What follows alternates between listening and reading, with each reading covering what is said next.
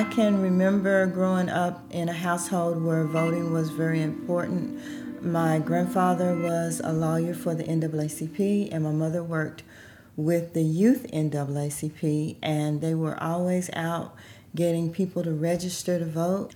My grandfather always told me that I would always have three strikes against me when I tackled anything.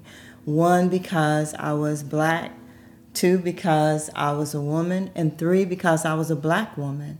And so he says, you're going to always have to prove yourself. I have a daughter, and she is so dynamic and so assertive, and most of her friends are also, and I see them trying to make changes to encourage other young women and young men to be a part of making life better.